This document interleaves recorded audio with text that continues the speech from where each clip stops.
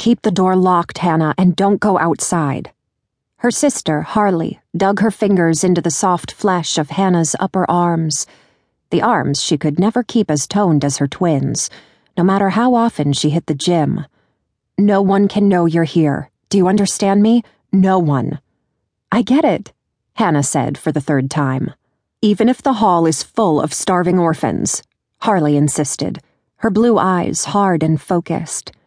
Even if there's a nun out there with her pants on fire, you keep the door closed and your mouth shut. Get me? But nuns don't wear pants. Hannah winked, trying to ease the tension that had festered in the air since she'd surprised Harley at work this afternoon.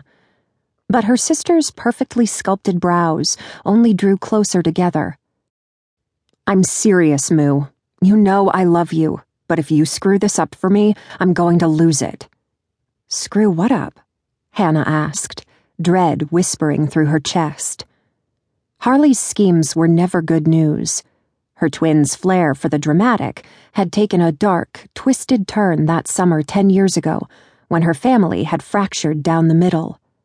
Afterward, their mother had been the one most obviously damaged, but something in Harley had been broken too. Since then, her sister never seemed to know when she'd gone too far, or care if people were caught in the crossfire. What's going on? Hannah pressed. Is this why you've been pushing me away all summer? I haven't been pushing you away, Harley lied, not even bothering to do it convincingly. When Harley was in top form, she could make you believe that the sky was green and the grass was blue. But she didn't bother turning on the charm for family.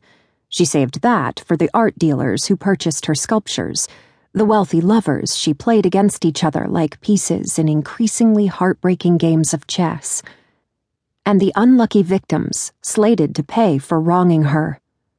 It didn't matter if the sin was real or imagined, or if Harley realized halfway through crafting her blueprint for revenge that the punishment she'd conceived for her target didn't fit the crime.